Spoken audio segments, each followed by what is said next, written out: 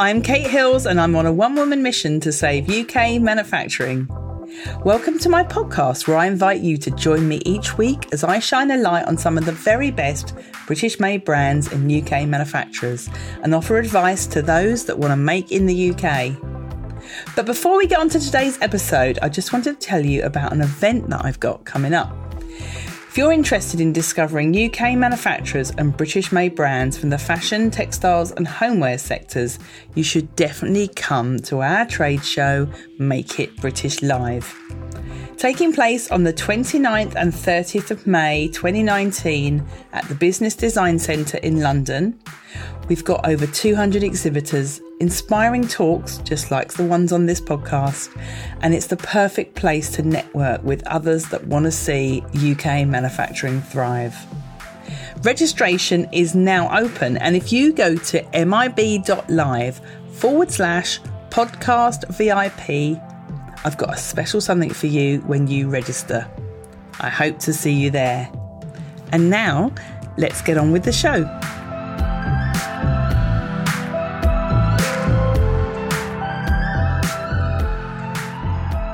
Hello and welcome to episode 48 of the Make It British podcast.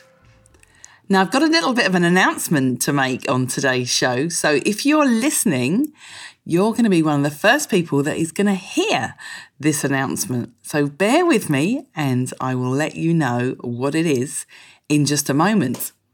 But first, I wanted to bring to your attention something that I discovered recently, that it's the 200-year anniversary of the landmark Factories Act of 1819, also known as the Cotton Mills Act, which was passed to regulate the way people worked in textile factories back in the 19th century, wouldn't it? 1819. So it was 200 years ago.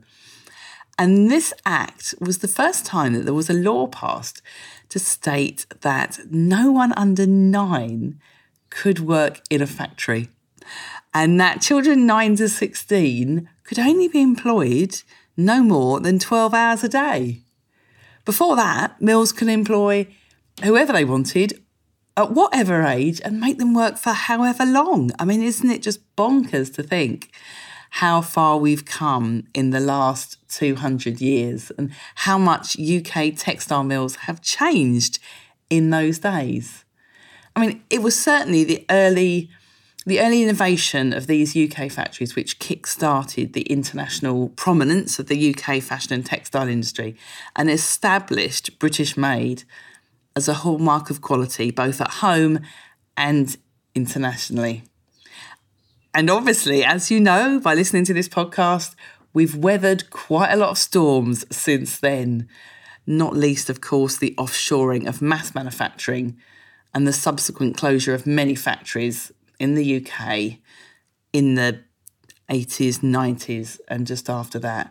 And all of that never sat very well with me, which is the reason I set up Make It British. But today, there is such incredible craftsmanship going on and some amazing products coming out of the UK.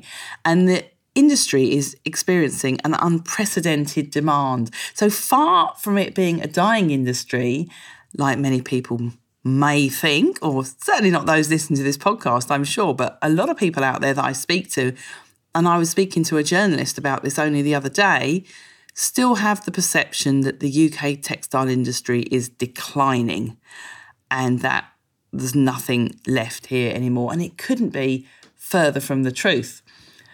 In fact, the UK textile mills and the garment manufacturers in the UK are really busy at the moment. And part of the reason they are so busy is there is a lot less of them than there was like in the 70s or something like that.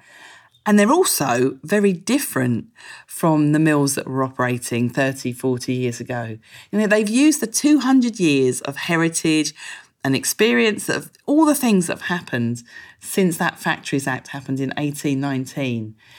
And now they're still producing the quality products that they were always known for, but they're using all of the latest technology and they're able to produce everything a lot faster and with a lot less staff in a lot of these textile mills. And also, a lot of them are making much smaller minimums than they used to when you had to buy thousands and thousands of meters. And certainly most of the mill owners that I speak to, and I've got an interview with one coming up on the podcast in a few episodes' time, they're actually struggling to keep up with demand. And the same goes for the garment and knitwear manufacturers. They've got overflowing order books, which is brilliant. And if it wasn't for the lack of availability of skilled staff, I think, the industry would certainly be growing even faster.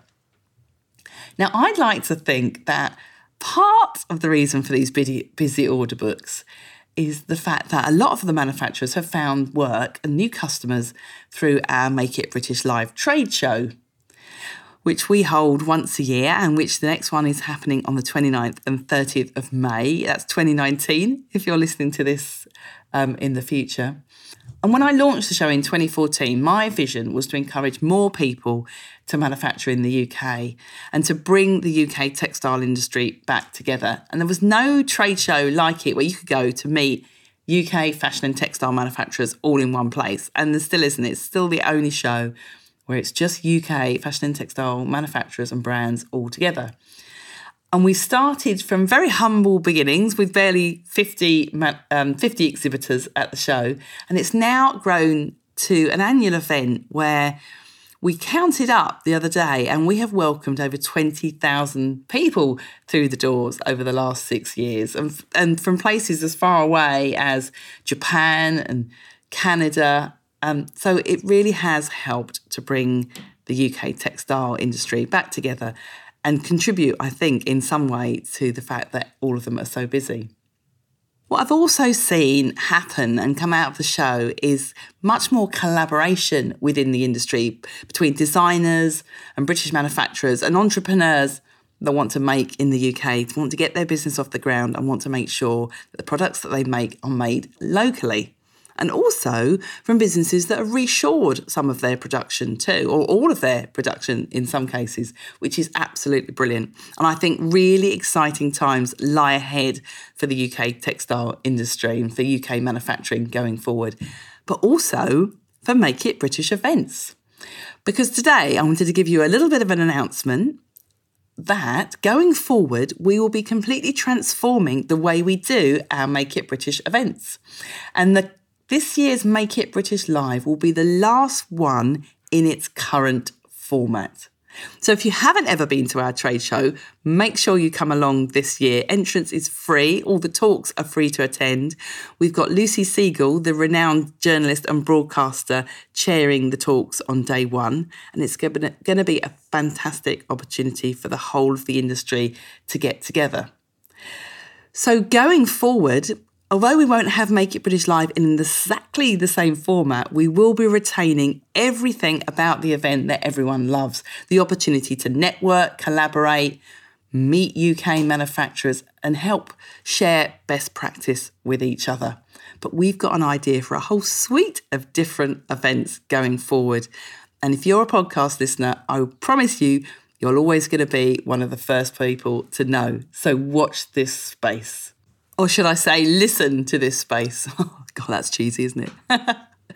Thank you very much for listening to the Make It British podcast. The next episode, I'm interviewing one of the exhibitors from our Make It British Live event, and I will be doing so over the coming weeks in the run-up to the show, both mill owners and UK-made brands. And I've got some fantastic conversations that I'll be having with some of our exhibitors. Until next episode, bye-bye.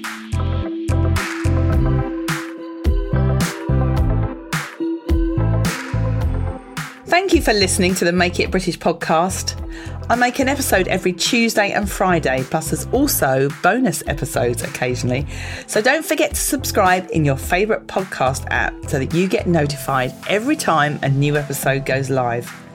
And if you enjoyed the show, I would really love it if you left me just a little review on iTunes.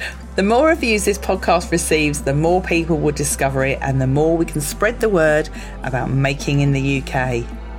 Thanks once again for listening to the Make It British podcast. Bye-bye.